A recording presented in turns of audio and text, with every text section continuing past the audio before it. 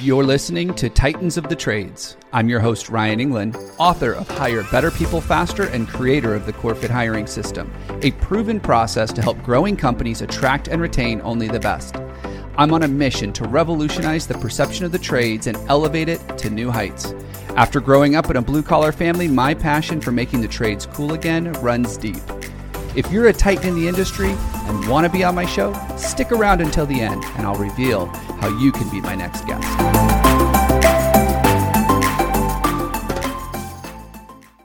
Whether it's suppliers and partners in your industry, whether it is other experts in it, whether it is clients of yours that have solved this issue and are now beyond that or are really trying to, and they've figured out a couple things, but not everything, and start having recorded conversations about that. That, my friend, as you know, is the foundation of a great podcast. If you can just start having these recorded conversations about this stuff, you take inventory of the problem and who it's affecting, figure out who you can go talk to about these things. There could be people on your own team and have these conversations about their own input into it. Have conversations with people on each different seat of the bus that's moving towards solving this problem. You now have the foundation for a content machine that really scales really well. Have you ever wondered why some organizations are so much better at attracting talent or even attracting customers than others? Have you ever wondered what their secret sauce was? Well, today's guest, I believe, has the answer. I talk a ton about the importance of story and why we need to create our own narrative, one that the customer or even our potential employee can see themselves in. So we're going to talk about what it takes to become an evangelist CEO and why it's so important for you to continue to grow and scale your business. I want to welcome to today's show, Pablo Gonzalez with BeTheStage.live. Pablo, welcome to the show. Ryan, it is great to be here, man. I love hanging out with you and making content and getting to pick your brain, man. Likewise. I learn just as much when I sit down and talk to you. So I'm literally looking forward to today's show. So we were talking a little bit before the show about some of the things that's holding people back from being able to really effectively recruit. And one of the things I love to do on this show is to help people change their way of thinking, break through some kind of myth or some belief that they've been holding on to that's no longer true. And one of them I hear all the time is, I'm the CEO. I'm not responsible for recruiting. It's not my job to make sure that people know about us and can come work for us. I have a team of people to do that. And we were talking that I don't believe that to be true. I don't think you believe that to be true. Share some of that wisdom and that philosophy that you have around the CEO's responsibility when it comes to building a great team. I think about the state of the world right now, and I'm sure you talk a lot about this on this show. People have more options than ever, whether it's remote work and having more geographic options of where they can be, whether it's this idea that anybody can learn a skill on the internet over the next month or so and then go apply to compete for whatever other job that they didn't have before, or just the base assumption that entrepreneurship has a lower entry barrier than ever. It's so much easier to just make $2,000, $2,500 a month on your own without a boss than ever before. And that to me tells us that the value proposition of the employer-employee relationship has been irrevocably changed, right? So as a CEO, as a founder, you can choose to be one of two types of people. You can be the type of person that just thinks to themselves, hey, I have this company, I have this product, I have this service, I have this team. I just need to drive them to do all these different things because there's a market out there for this and people are looking for it. Or you can decide to have a strategic narrative that is different, that helps you stand out from your competition when you're competing for clients and even your competition when you're competing against labor. Sure. For that type of CEO, I strongly believe that it is more impactful. It is more rewarding to be different than it is to be better or worse. And that narrative, that idea of who is different, that point of view about the world of why we're different and what we care about starts with the CEO. The CEO is the only one that can really establish that narrative in a way that the rest of the company buys in on it. And if you do that correctly, now you're changing that value prop for people, right? Because this generation of worker, because they have so many options, it can't just be, hey, here's a warm paycheck and a seat for you. It has to come with, this is your purpose. This is your mission. This is how you're going to progress in life. This is how you're going to stand out. So that to me starts at the top as a cultural thing, as a cultural narrative, as a obsession over a specific problem that you want to solve, or a different way that you want to win or service the client, or the way that you want to stand out.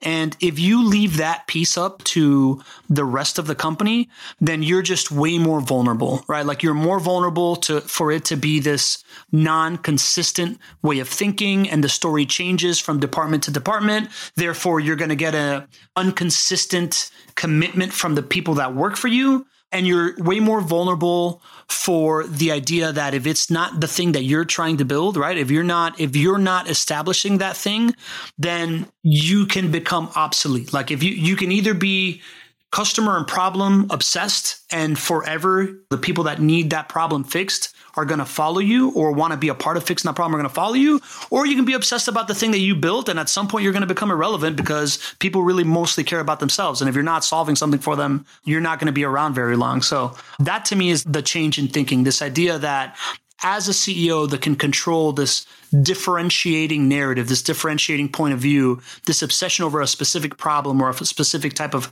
client that you want to serve, that insulates you from what if my sales guy quits? What if my best sales guy quits? Or what if my head of HR quits, or whatever, right? Like if you can own that part, then that is your flag on top of your mountaintop that nobody can ever take from you. And I think this is risk mitigation for the longevity of your business and consistency. Something I hear from CEOs all the time. They say, I just wish I could find somebody that would care as much as I do about the business.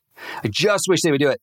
And the interesting thing is, whether or not you can find that, I don't want to debate that right now, but we know that majority of the time, CEOs don't have those types of people on the team. Yet, they relinquished this responsibility that you're talking about, being this evangelist and being able to create this narrative. They relinquish that to someone that they know doesn't care as much about the business as they do. Absolutely true. There's this saying that I love to repeat that's like, you don't care about anything more than you care about yourself, and everyone else is just like you, right? So the idea that someone is going to care about your baby, your business, this thing that you fought and bled and argued with your wife for 3 years before you made any money and she thought that you should go get a job, or your parents, or whatever you're going to talk about. The idea that anybody's going to care more as much about that as you is a complete fallacy. But if you can make your business about solving a specific problem or serving a specific kind of person, you can find people that care as much about that problem or about those people or about that mission or about that cause as much as you. And that allows for real intrinsic motivation and creating this like team that is all rowing in the right direction. I love that too. When you talk about creating that narrative, I believe truly that story that we not only tell ourselves, but we tell everybody else has to come from the top. It's the only way to create consistency across the organization, across our marketplace, is if we have that story being consistent and coming from the leader of the organization. So I love this idea of having this narrative. How does somebody go about doing that? Because if I'm listening right now, I'm thinking, Pablo, that sounds awesome, but way harder than you're making it sound. So help me understand that. Unpack that for me a little bit. What's that look like? Yeah, the first thing to really understand, Ryan, is what we just said. This idea that people will care more about a problem or a specific type of person or a specific mission than they are about themselves, right? Like you're never going to convince somebody to care about your thing as much as you can care about our thing or this thing that we care about. If that's the case, then the first mental flip that people have to make is this idea of not being so obsessed about evangelizing their product or their company or their service as much as evangelizing the problem. Mm-hmm. She who can state the problem the best will be known to have the best solution. That is how the brain works. So the way that you do that is you create a specific point of view about how you see the problem. And the framework, the easiest framework for that point of view is you talk about the current state of the world. Right? You talk about how it is right now. This idea that we live in a world where workers have more options than ever before. And then you state the problem with that. This availability to have all these different options causes an extreme amount of churn with workers. It causes inconsistencies and headaches for the business owner that is trying to not be working in the business all the time and trying to create a team for themselves. And the solution is this thing that you have that you can create for what you believe can change that, right? Like I believe that an evangelist CEO that can really evangelize a problem and get people behind them can create this like fanatical work culture and this like flywheel of relationships and acquisitions of clients and talent and whatnot. And if you have that, right? If you have everybody rowing to one direction where you're super clear on the problem that you solve, the reasons why that problem is important and how you do it, that attracts the people that want to go on this mission with you, as opposed to the people that want to get paid to do something that they didn't really want to do, but they need a paycheck, right? So that creates this consistency. And that's a point of view statement, right? This like current state of the world, the problem with it, the ramifications of that problem, this new way of doing things, and this future state gets people nodding their head on like, yep, no, I agree. And now people are enrolling with what they're saying. So for the CEO that's thinking about it right now, break it down that way, right? Like go back to this moment when it wasn't you and 40 people.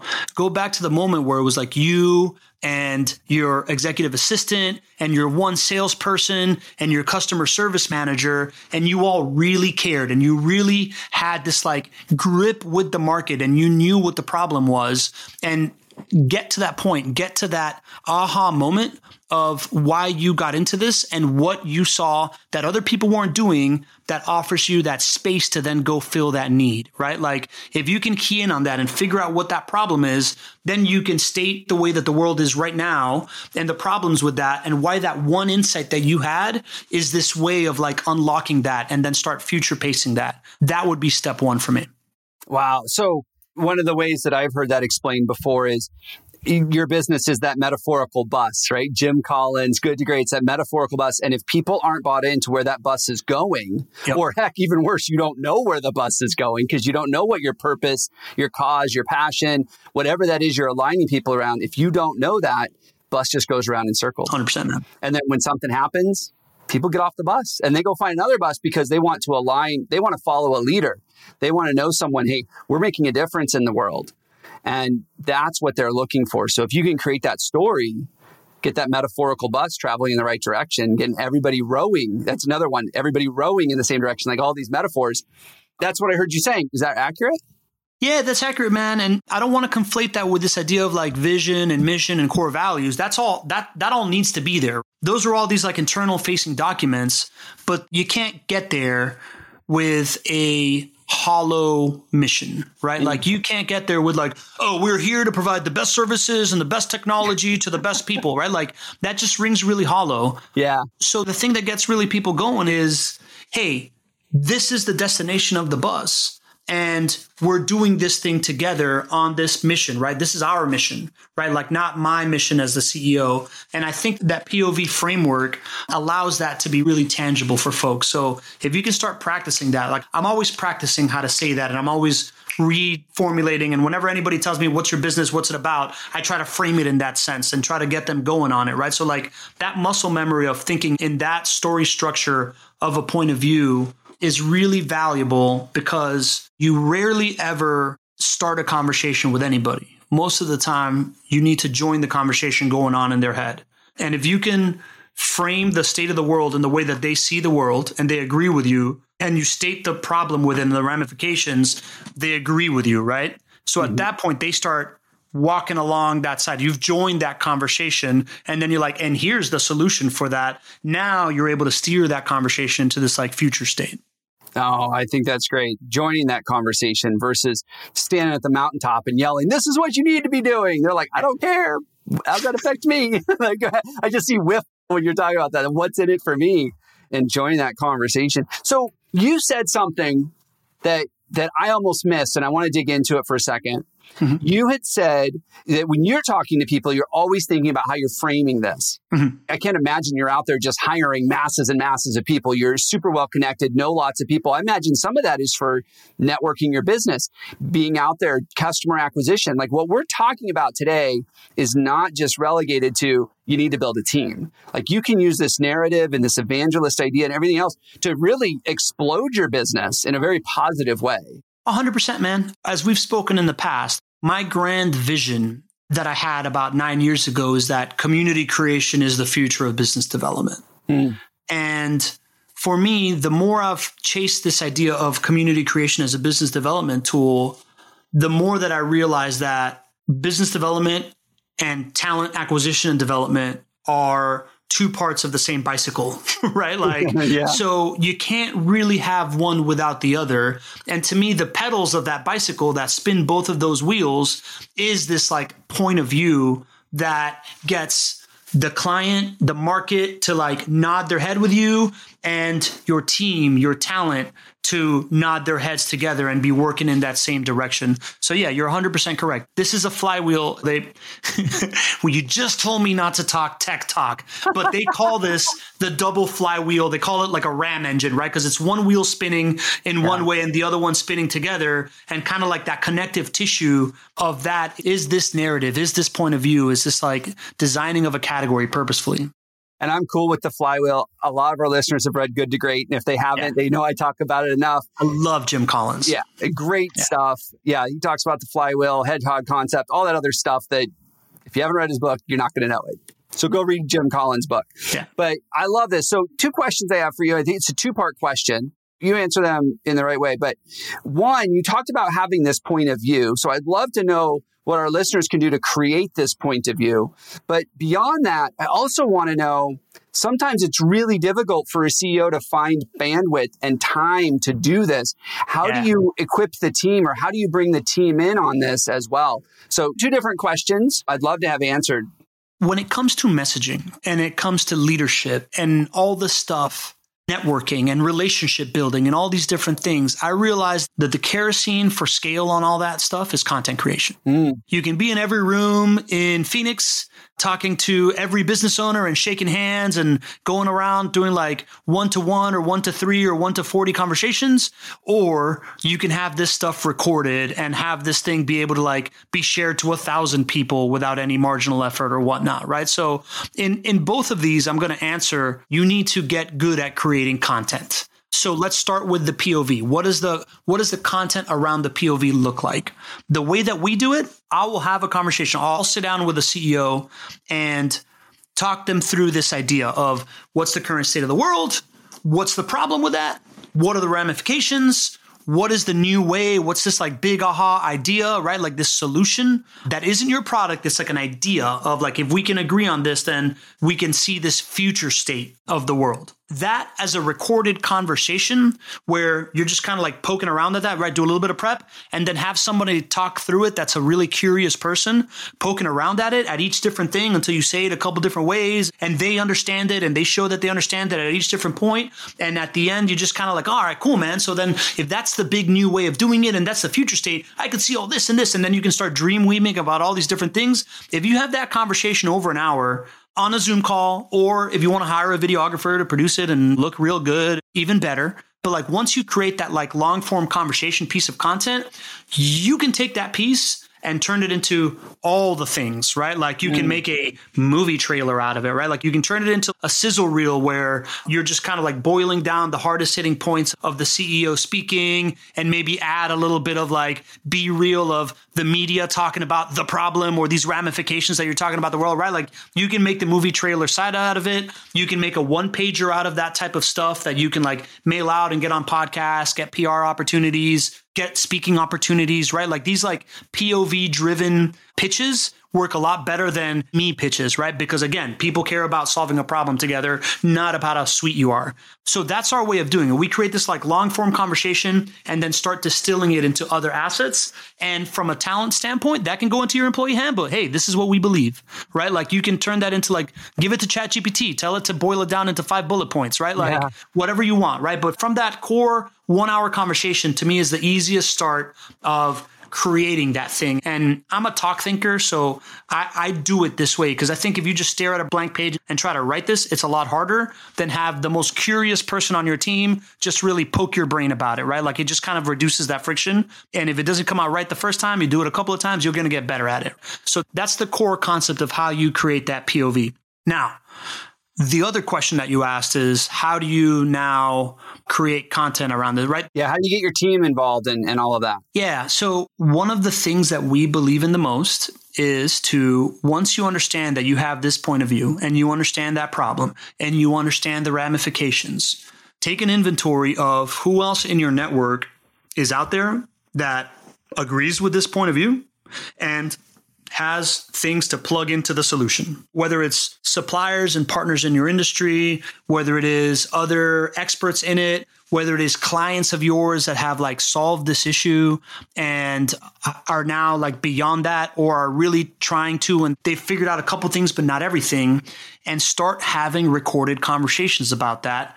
And that, my friend, as you know, is the foundation of a great podcast. If you can just start having these recorded conversations about this stuff, you take inventory of the problem and who it's affecting, figure out who you can go talk to about these things. They could be people on your own team, and have these conversations about their own like input into it. Have conversations with people on each different seat of the bus that's moving towards solving this problem. You now have the foundation for a content machine that really scales really well. And once you have that going on, now you can take that podcast, publish it to YouTube as a video, publish it to the podcast players in the audio. You can take little snippets of it and share it on your social media. You can take lessons learned from each conversation, share it in an email, internally, externally, however you want. But what we see is that the people that start doing this seamlessly, at first they're isolated and they think this is like an external mechanism. They think that this is a marketing exercise for client acquisition. And what ends up happening if you're doing a pretty good job with this stuff in the 6 to 12 month window is all of a sudden somebody shows up your door like, oh man, I just heard Ryan on the B2B Community Builder show and I was in the market for an HR position. And what I really want to do is be a job post copywriter and I want to go work for him. Once that starts getting out into the ecosystem, people start doing it. If you also get your own team listening to it, you start finding that, hey, the ones that are really motivated, that really want to help with their problem, they're keying in on it and they start showing up to your all hands meetings with like, hey man, I heard you on this podcast with this person. That makes me think, why don't I do my job like this? Or, hey, I heard you talking about this thing and somebody couldn't figure that out. I have a solution for that. Let's hop on the show and talk about it together, right? So at the center of all this stuff is a content machine that you can start just doing topical every week content.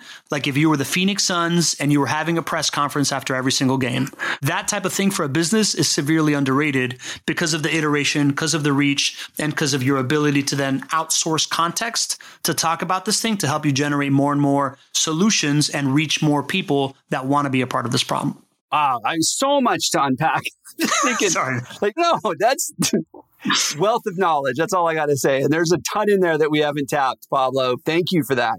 I mean, what I really heard here is the most important thing is, as a CEO, is to figure out what it is that you're passionate about. What is that purpose or that mission? Get clear on that. And one of the easiest ways to do that is to share it with someone that's very curious, that can ask you those questions, that can, what I call poke holes in the boat. They poke holes in the boat. And if the boat still floats at the end, you might be on to something, right? Yeah. And then leveraging your team by having conversation. The things we're already doing, but now we record them. Now we use that, we repurpose them, we make training content out of them, we equip our team so they can be evangelists for us as well. But it's all guided by this CEO who has said, this is our purpose. Yeah, man. If I were to add anything to that is to have that conversation, that foundational conversation, or as many as you can, in that context of like current state of the world. Let's get to the point where we agree on the current state of the world. Yeah. What is the problem that's happening in that current state? Let's talk it out until we agree on the problem. What are the ramifications of the problem? Talk it out until we do this. And then you can insert this like, I think the big idea is this. Using that structure in these conversations and getting into like a consensus agreement with each one, at least on the first 3 points, allows everything else to be missionary-based solution as opposed to mercenary-based solution. You've talked a lot about content, and content is, to me, it sounds like is the linchpin in this whole thing. Like without content, it's really hard to do what you're suggesting these CEOs need to do.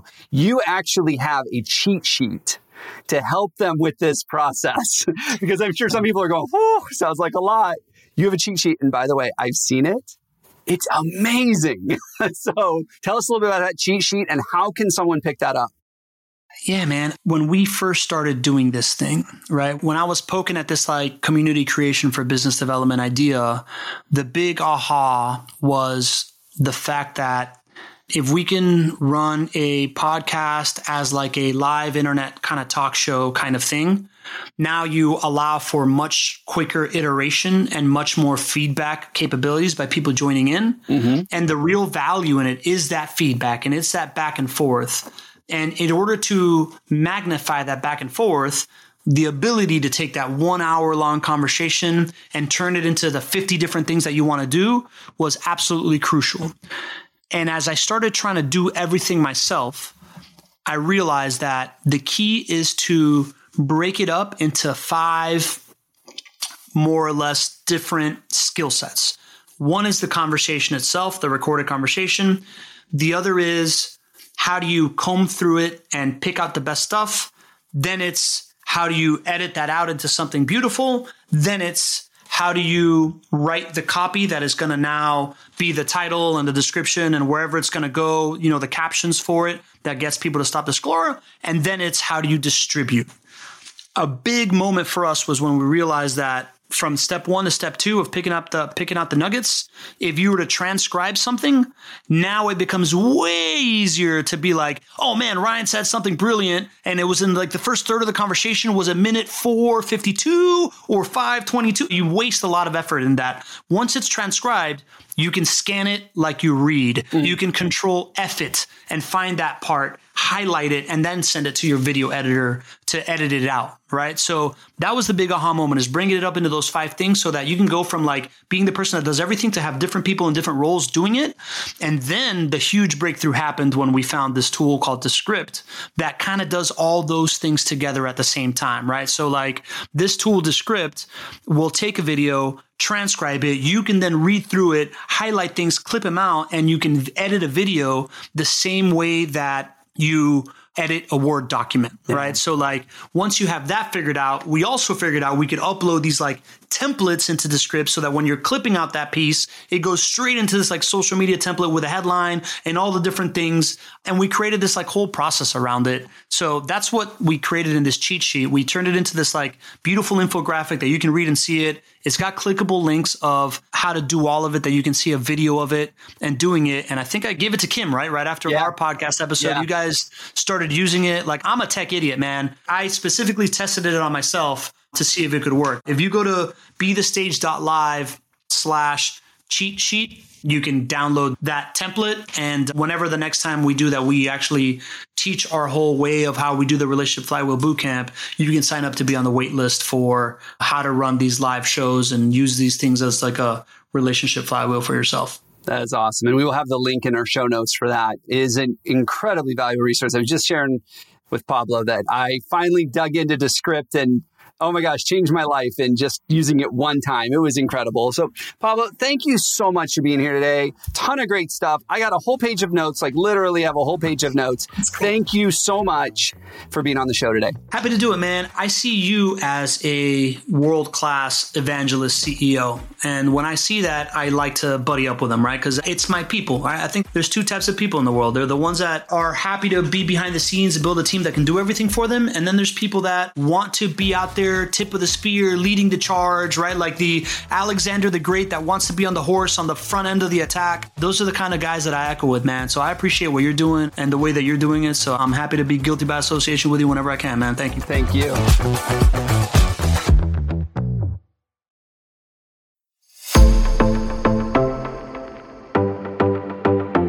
Ryan England here. Thank you so much for listening to Titans of the Trades. If you're a titan in the construction, manufacturing, or skilled trades industry and would like to be a guest on my show, please visit podcast.corematters.com. If you found value in this interview, would you share this episode on social media? Just do a quick screenshot on your phone and share it with a friend or post it on social. And if you know someone that would be a great guest, tag them on social media to let them know about the show and include the hashtag Titans of the Trades. I love seeing your posts and guest suggestions.